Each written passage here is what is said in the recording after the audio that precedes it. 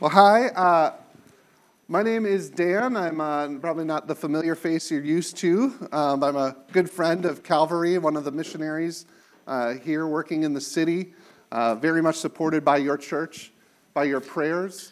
Actually, before I get into things this morning, I do want to thank you for praying for those of you who are praying for us and our family, and particularly my daughter Noemi in my prayer letters and things. I know it's been on your prayer list as a church, and she's getting a little bit better, and I guess we'll find out this week as school's starting up again how she's doing, but continue to keep her in your prayer. She's had this kind of ongoing discomfort and sickness since October and has missed a substantial amount of school over it. So please just keep her in our prayer. Our family went through a lot of changes and transitions this summer with moving and new schools and everything, and we think that might be some of what's happened to her neurological and immune system. So if you could just keep her into prayer, that we are praying that school might go a little bit better as we get into this week. So thank you so much for your prayer. Today we're going to be looking at a couple of different chapters in Ecclesiastes. I was so excited that you guys are going through Ecclesiastes. When I pastored the church across the street, OCBC, Ecclesiastes was the second to last sermon series that I preached. And it's become one of my favorite books of the Bible, if not, I don't know. It's hard to tell, you know. But particularly because I really believe that Ecclesiastes is the most joy-inducing, life-affirming literature ever written. And it's such a... That seems shocking to us because kind of the characteristic or the stereotype of the book of Ecclesiastes is that it's a very nihilistic book, and I think that's been probably not a correct way to read it. I truly believe it is joy-inducing and life-affirming, and maybe we need that as we start this new year, 2024. And you know, it's the type of year where we're trying to. I just got out of holidays, right? We all just got out of the holiday season. And tomorrow, you know, as I just said, my kids will be going back to school. Probably some of you are in the same boat. I see a lot of kids around here. And it's also like, I don't know, you probably worked over the holidays. But if you're like me, I worked a little bit over the holidays, but I didn't think about work over the holidays, you know? And now I'm kind of like, okay, now I better get serious again. It's January. And the passages, the chapters we're looking at this morning in Ecclesiastes, oh great, 9, 10, and into 11, we'll get through. Solomon's talking about work. In fact, if you can put the verse up, this next verse, this is the theme for this morning. Whatever your hand finds to do, do it with your might. For there is no work or thought or knowledge or wisdom in Sheol to which you're going. Now, you got to understand, he's not saying you're all going to hell. He's saying that at some point, Sheol was the place of the dead, and death is undefeated, except for one. It's not undefeated, it had one loss, Jesus. But pretty much besides Jesus, we all are going to face death unless the Lord returns and we're brought into his presence. He's basically saying, now is the time for living. Now is the time for work. Whatever your hand finds it to do. And when I say work here, I'm not just talking about our vocation. It could be anything that what he says, whatever your hand finds to do, whether be it parenting, be it your job, be it your ministry or what the Lord has given you tasks to do, be it prayer, be it evangelism. What gets you going in the morning? What keeps you going when it's hard? That's what his focus is going to be on these couple of chapters. And a couple of things about these couple of chapters. These are some of the chapters that really challenged my thinking in the book of Ecclesiastes. Because, you know, that traditional interpretation, I think the NIV is the one that really brought it, that meaningless, everything is meaningless. You've heard that? Well, if that's true and that's the message of the book, that everything is meaningless, these chapters make absolutely no sense. Because there's a whole part of the book of Ecclesiastes that talk about how do we approach life. And if everything's meaningless, then it doesn't matter how we approach life. So when you get to this second part, this from like chapter 4 on, and he's talking about life, and he's talking about how to live it. It can't mean that everything is meaningless. And I'm sure I don't think that's the take Pastor Matt's been taking on it. When I preached it, I spoke about that word hebel, the word in the Hebrew, breath, that there's a breathiness of life, not a meaninglessness, but a breathiness. And what that means is, like, go outside today after the service and just go, ah, and what do you see? Like in Canada, we get this great visual illustration of this breathiness of life. What does it mean that life's a breath? Well, it means it's a vapor that comes for a while and then dissipates. That there's a brevity to life, right? And that can mean, if you think there's a brevity to life, we really understand life's brevity. Well, yeah, if you're a nihilist, it can mean that life is meaningless because it'll just be short and we're all going to Sheol anyway. I think the message of the book is something completely different. If life is short, that means that every moment matters. Right? That same truth, life is short, can mean two different things depending on how you're receiving that truth from the hand of God. If life's a breath, yes, it's meaningless because it'll be gone tomorrow. But if life's a breath, that means every moment matters if it's to be received as a gift from God. That will change your life. That will change your outlook. Secondly, what it means life is a breath means that you go outside and you go, and you look at it and you can't make sense of it. That's part of the message of this book. And in fact, if you try to contain that breath, if you try to capture it and hold on to it and try to dissect it, the more you try to do that, the more elusive it is. Right? So you can't, the point of breath is not to like shepherd it. That's the term he uses, chasing after the wind, shepherding the wind. The point of the breath is not to try to contain it and the point of the breath is to go, it's beautiful. It's beautiful, isn't it? Don't you love it? Particularly when you're a kid, you walk outside and you start seeing your breath and you go, that's really pretty. God is making all things, all parts of this breath beautiful in his time. That's the point of the book. Life's short, so it has meaning. Life's perplexing, so it's beautiful. It's a great book, isn't it? And so now we get to this idea of work. And here's the second thing that we just kind of want to look at as we approach this, is that when you're thinking about work, this is how I'm an optimist by nature, by temperament. So I just will run into things blindly because I just think things are going to work out. I don't think Solomon's an optimist. He's a realist. And what he likes to do is he likes to take a topic and then kind of look at it from every angle. And to be honest, he usually leads with all the things that can go wrong. That's important for us. Because as we're receiving life as a gift, as we're receiving all things from the hand of God in its beauty, we're going to run into some perplexing and distressing episodes, aren't we? That's life. And Solomon wants to prepare us for life. So one of the things about this is wisdom literature. And so there's a danger here for me preaching this morning. The danger is that I just give you all the answers. That's not what we're supposed to do with wisdom literature. You're not supposed to have some dude up on a stage telling you all the answers to life.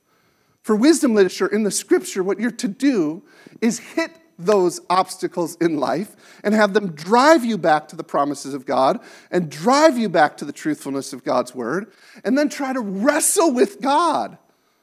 We are of those who wrestle with God. And some of the things that he's going to be sharing this morning are things that we need to wrestle with. And just hearing me proclaim them from a stage is not enough to let them sink into your heart. In fact, the best way to internalize these things, I wish I would have had this, but the best way is to have parents who've internalized these things and have shared this wisdom with you as you've been growing. I didn't really have that. My parents weren't Christians. So now I'm trying to internalize these things, wrestle with these things, so I can just live with my kids and raise them up in it. Thank you for mentors, big brothers, big sisters, and the ministry that you have, because this is lived theology in Ecclesiastes.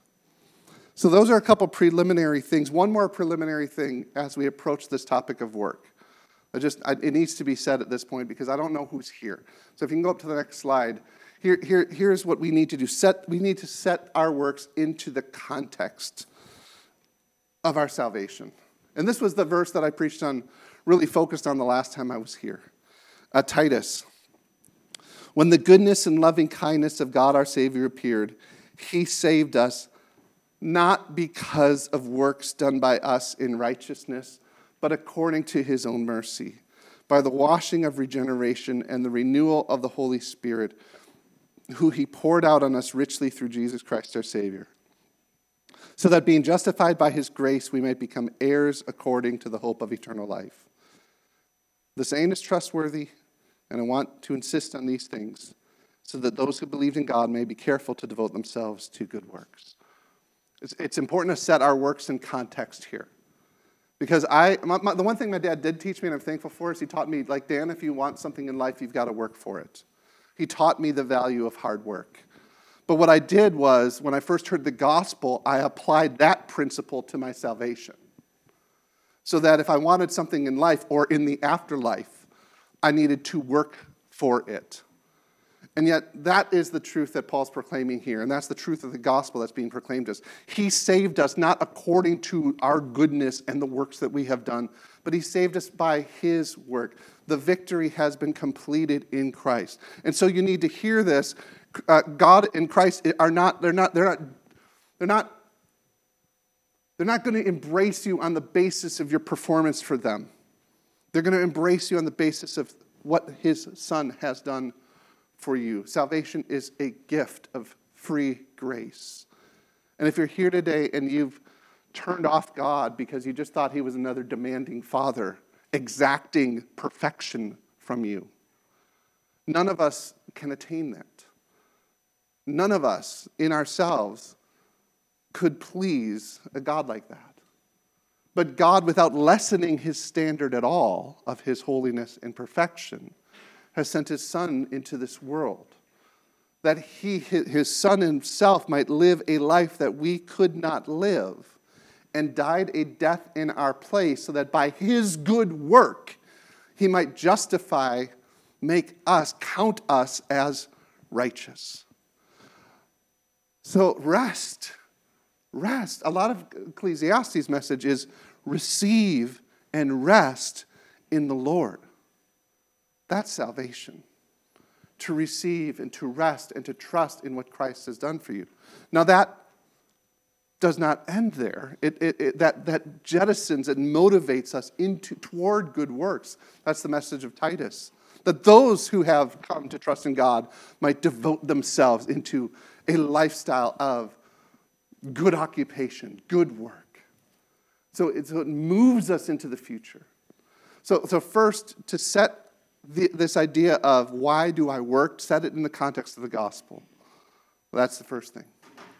Let's look into the breath. That's what we're going to do. We're going to look into the breath. There's a lot here. There's nuggets. And some of them, I made like a ledger of pros and cons, but that's artificial. That's what I put up. But it's these nuggets. He just wants to look at these different facets of the breath. So he says, whatever your hand finds to do, do it with all your might. But now let's look into the messiness of the breath and the perplexingness of life. Because he says a number of things. And this is wisdom. We want to shore ourselves for this. So are you ready? Because there's going to be some hard stuff here we're going to wrestle with, okay? So the first thing, and I put this as a reason why I might not get out of bed in the morning. There's a lot of reasons. I hit life, and it's hard. And the first thing he says is reasons why you might give up. Number one, you might fail. You might fail. He says, Ecclesiastes 9:11. And so these are little pearls that he's, out of that big idea of work hard with all your might. Then he goes, okay, here's what might happen. Again I saw under the sun, the race is not to the swift, nor the battle to the strong, nor bread to the wise, nor riches to the intelligent, nor favor to those with knowledge, but time and chance happen to them all. For man doesn't know his time. Like fish that are taken in an evil net, and like birds that are caught in a snare, so the children of man are snared at an evil time when it suddenly falls upon them. That's motivating, eh? You could be the best, the smartest, the brightest, the fastest, the strongest, and you still may fail. And doesn't that bother us? Isn't that the time where you just say, why am I doing this? Why get up again and go out and do it? I'm not seeing the fruit of the labor and the effort that I'm putting in. And I know I'm more competent and capable than the people around me, and yet I seem to hit walls and they seem to succeed. On the flip side, maybe I'm not the smartest or the fastest or the brightest. And guess what? Sometimes I'll win. Actually, that does help me get out of bed. He's just saying, listen, work hard, do all with your hands, whatever your hand finds to do with all your might. But that doesn't guarantee the result that you might think it will. And there's a couple things I was thinking in here. Number one, he says this, he says, time and chance happen to them all. And that time and chance happen to them all is really important. Because sometimes as Christians, and sometimes implicitly, and sometimes explicitly, we get this idea that because we're a Christian, the Lord is going to bless the work of our hand. That because we're a Christian, if I'm seeking the Lord, if I'm doing what He's called me to do, then I will always achieve victory. And you can actually explicitly, you could go to a church this morning somewhere, and you could explicitly get that message that if you're doing all things, if you're doing everything right, you're going to succeed. But Solomon's wiser than that. See, if we understood that, that would be like shepherding the breath. That would be like, I've got life figured out. I put input A in, and I get B. And Solomon's saying, that doesn't always work that way. Life doesn't always work that way. But as a pastor, I think we could tell you, these are the sorts of things that bring people into our offices for counseling. Because they get to a point in life, they said, I've done everything right. I've done everything right, and I'm still hitting the wall. I've done everything right, and I'm still not succeeding. I've done everything right. And parents, right? As parents, we can feel that. Or as parents, we can look the other way. My kid's in trouble. My kid's not succeeding. My kid's not thriving. I must be doing something wrong. Definitely, we can go that way too. And someone's saying, listen, success is not guaranteed. Even if you were the fastest, the brightest, the strongest, the hardest working, it's not guaranteed. Time and chance happen to us all. That's the first part of the breath we have to wrestle with. The second part of the breath we have to wrestle with. I put, no one may listen to me, but actually as you read, it's worse. As people do listen to you, but you get none of the credit. Yeah, I'm going to say some things, and some of you are going to be like, yep, that's my workplace. Not saying that that's what happened there, but I love this. And he tells a story. Listen, I've seen this example of wisdom under the sun. Verse 13. I've seen this example of wisdom under the sun, and it seemed great to me. There was this little city with few men in it, and a great king came against it and besieged it, building great siege works against it. All right, you hear this story, right? Little tiny town, and they're going to get blasted off the face of the earth. And there was this poor man, poor but wise, and he by his wisdom delivered the city. What a great story, the end. And he goes on to say, yet no one remembered that poor man. No one remembered him. Great idea, brought about the results, delivered the city, and got no credit. Got no credit. No one remembered that poor man. I say wisdom is better than might, although the poor man's wisdom is despised and his words are not heard. The words of the wise heard in quiet are better than the shouting of a ruler among fools. Well, thank goodness for this poor wise man. He saved the city, and everyone despised it for him, and no one remembered him. Listen, if you're approaching your job because you want the acclaim, you might get it. You might not. Others might take credit for your work. That's life. You came up with a great idea to save your company money, and your boss submits the proposal with his name on it rather than yours. Let me ask you, in that situation, are you motivated to keep working hard? Will your hand continue to work with all its might?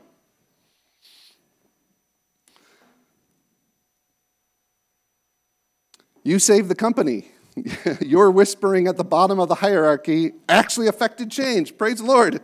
Yet, more than all the shouting in the boardrooms, but you actually accomplished something.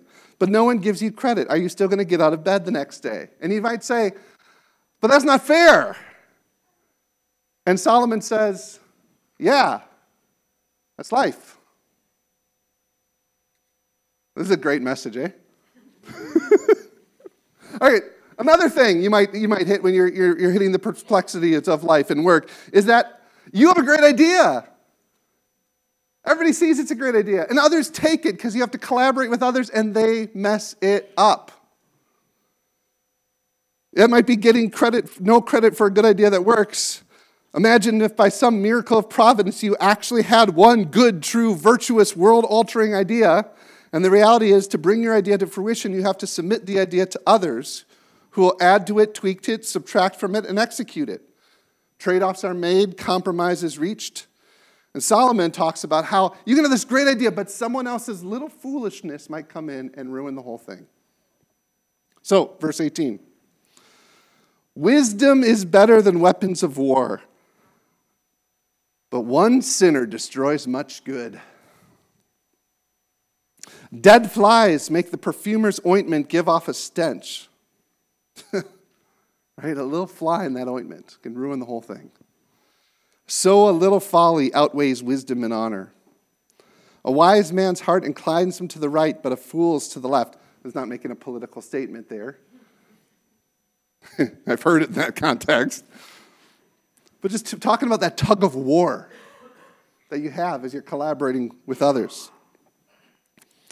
Even when the fool walks on the road, he lacks sense. And he says to everyone, he's a fool. If the anger of the ruler rises against you, don't leave your place, for calmness will lay great offenses to rest. So there's an error that I've seen under the sun, as if it were an error proceeding from the ruler. Folly is set in many high places, and the rich sit in a low place.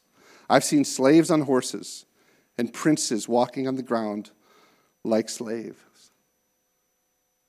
You have this great idea, you've worked hard, you've brought it, now you're sharing it with others, and a little bit of folly makes the whole thing to ruin.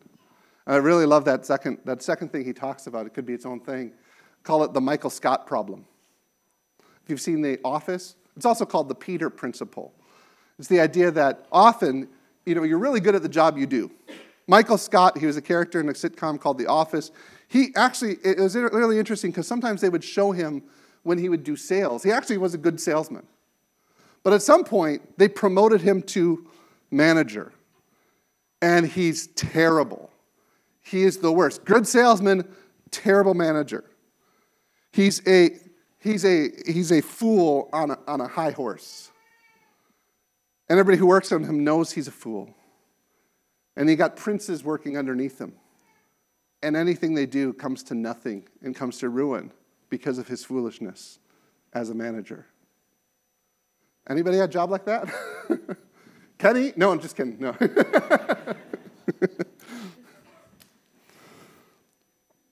Why bother trying? I mean, that is so demotivating, isn't it?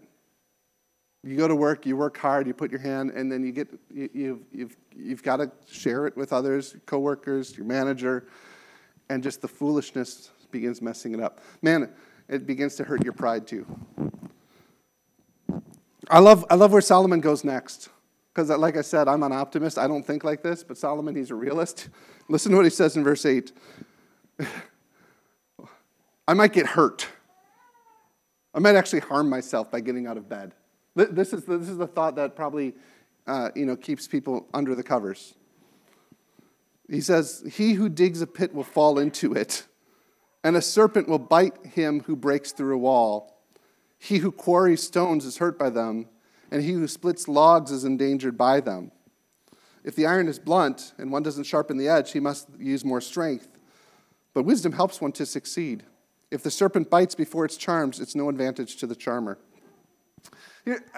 There's a proverb that's kind of like this, that the fool lays the trap and falls into it. He's not talking about somebody who's, in this passage, he's not talking about someone who's, trying to do harm to others. He's talking about guys just trying to do a job. I tear down this wall. I do a renovation, and I tear down the wall, and there's a snake behind the wall, and he bites me. I dig a pit, and as I'm walking, I just fall into it. And he's just saying, listen, a reality of life is you might get hurt. You get out of bed, you're taking a risk. It's a dangerous thing, Frodo Baggins. Leaving your front door.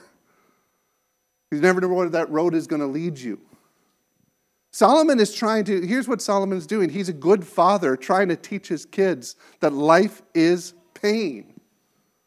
And life is hard. Now set in the whole context of Ecclesiastes, but thankfully life is short. It's a blessing that life is short because life is so hard. And whatever situation you're in, if you're in one of these terrible situations, guess what? Wait just a second. Everything changes. All of life is transitory. There's good news here for those who are in hard situations. The last thing is, I can do everything right and I can still mess it up by my words. The words of a wise man's mouth win him favor, but the lips of a fool consume him. The beginning of the words of his mouth is foolishness, and the end of his talk is evil madness. A fool multiplies his words, though no man knows what it is to be, and who can tell him what will come after him. James says it's very difficult, impossible even, to control the tongue. You can do everything right, you can do a good job, and a flippant word can mess the whole thing up. And he gives a conclusion, kind of a preliminary conclusion in verse 15. The toil of a fool wearies him, and he doesn't know his way into the city. It's a big theme in Ecclesiastes. It's just this idea that we're kind of wandering around, and we don't know what is from the hand of God, and we don't know what's going to come next, and we can see the breath, but we don't actually know God's purposes in the breath at all times. And that's the hard thing about life. Why it's hard to get out of bed. Now Solomon, there's a couple other things he'll share with us of why we might want to get out of bed in the morning. I hope we'll turn some of this around. And to be honest, even them are not very compelling. He'll get to some compelling things at the end. But the next one is actually interesting. Here's a reason to get out of bed in the morning, is that people depend on you. That idea of, and it hit me with my brother. My brother was going through a time of depression. And he really couldn't do much, except for he would get out of bed and he'd go to work for an hour. He had a job at which he just needed to go to this bar and kind of close up. And that was the hour he got out of bed. And it hit me as I was reflecting on that and I went out to see him and was working with him. And it hit me that idea I never connected that idea of responsibility, because he had no responsiveness to anything else. But because somebody put responsibility on him, he had the ability to respond. I never had thought about those words in that way before. But Solomon is saying, one way to get out of bed is just recognize there's people who depend upon you. Woe to you, O land, verse 16 of chapter 10, verse 16. Woe to you, O land, when your child is a king. No, sorry. When your king is a child. Woe to you, O land, when your king is a child and your princes feast in the morning. Happy are you, O land, when your king is a son of nobility. Your princes feast at the proper time for strength and not for drunkenness. Now, Solomon's the king saying this. He's the king saying this. Happy are you when your king takes his responsibilities seriously. When he's not enriching himself off the fat of the land, but he's feasting for strength and not for drunkenness. When he's acting like the son of nobility and not like a child. That got Solomon out of bed. Others depend upon my labor. The second thing that's kind of funny, reason to get out of bed, and this is kind of a funny one. I don't think you'd hear this in church often. You need money. A dad would probably say this to their kid. A reason to get out of bed in the morning, Solomon literally says, is because the roof is leaking and it's not going to fix itself. You heard your dad say that to you? It's not going to fix itself? That he says, although speech impediment, read it with me. Through sloth, the roof sinks in, and through indolence, the house leaks. Bread is made for laughter, and wine gladdens life, and money answers everything. Not the most spiritual of messages, right? You're like, but it's real. He says, why get out of bed? Because you need money, and the roof's not going to fix itself. Solomon's a realist. That's what I'm saying. He is a realist when it comes to life. The third one, this is how I put it. Merely complaining about the inequalities of life does not make them go away. What do we do in our generation when we see all these inequalities and rottenness of life? We stay in our bed, we get out our phone, and we go on Twitter, or X as it's now called, and we complain. That's what we do. And I used to love it because Twitter used to be this little bird, right? So read this passage with me. It's kind of funny. Even in your thoughts, do not curse the king, nor in their bedroom curse the rich. For the bird of the air will carry your voice, or some winged creature tell the matter. I just thought this passage was hilarious back when Twitter was a little bird.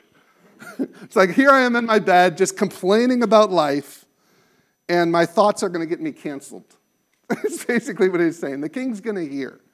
You're cursing the king, you're cursing God, you're cursing life, and it's doing you no good. It's actually doing you harm. So get out of bed and do something.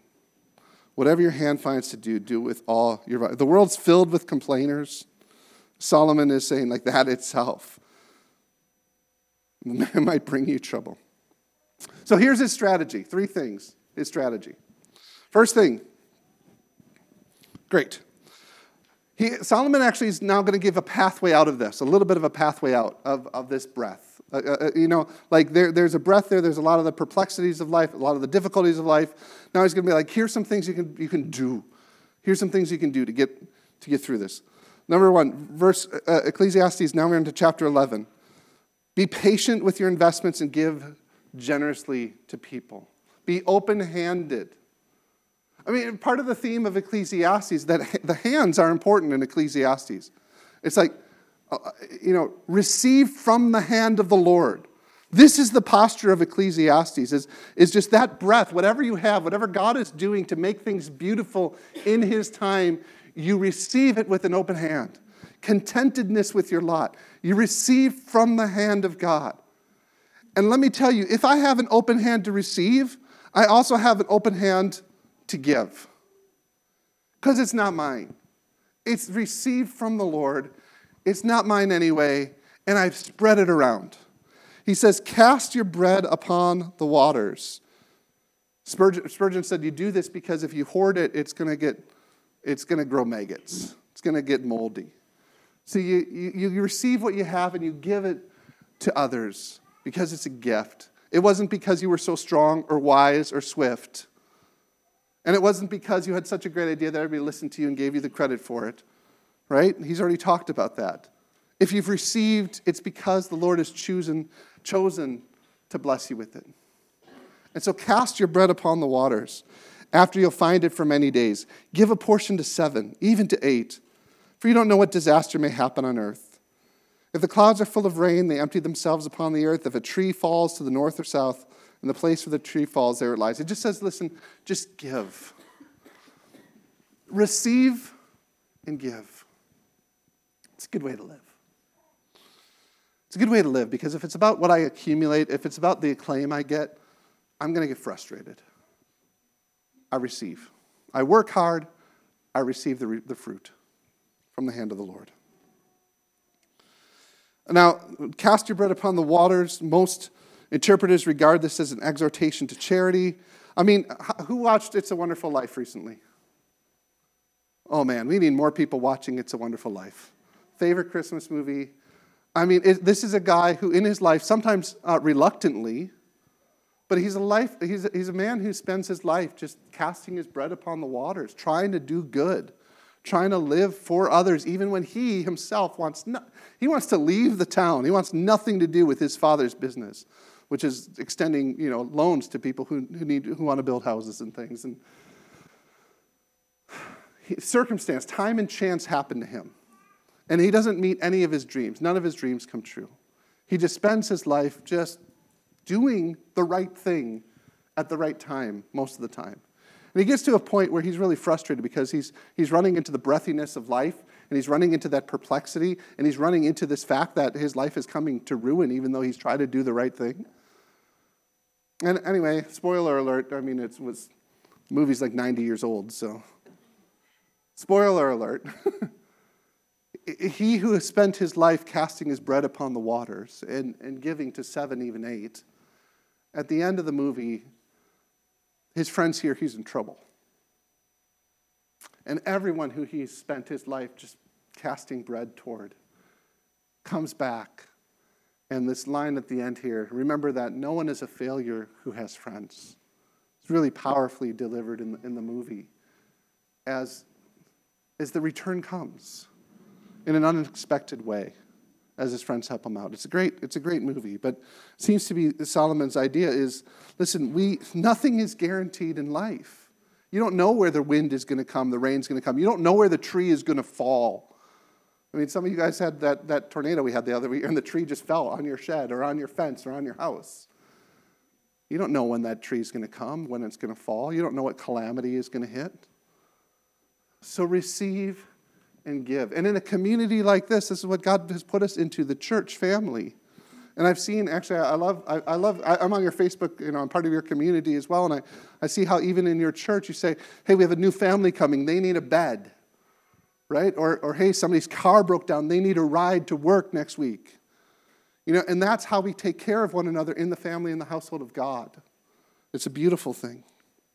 So first, just have that open hand to receive and to give. Second, trust God to overcome fear. Trust God to overcome fear. Verse 4, he who observes the wind will not sow, and he who regards the clouds will not reap. Like you look outside and you go, oh, it might rain, I'm not going to work today. If that's what you do, you will never do anything.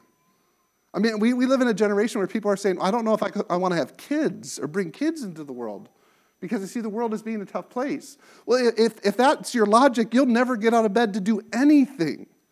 Life is risk and life is hard. That's Solomon's point. But life is beautiful.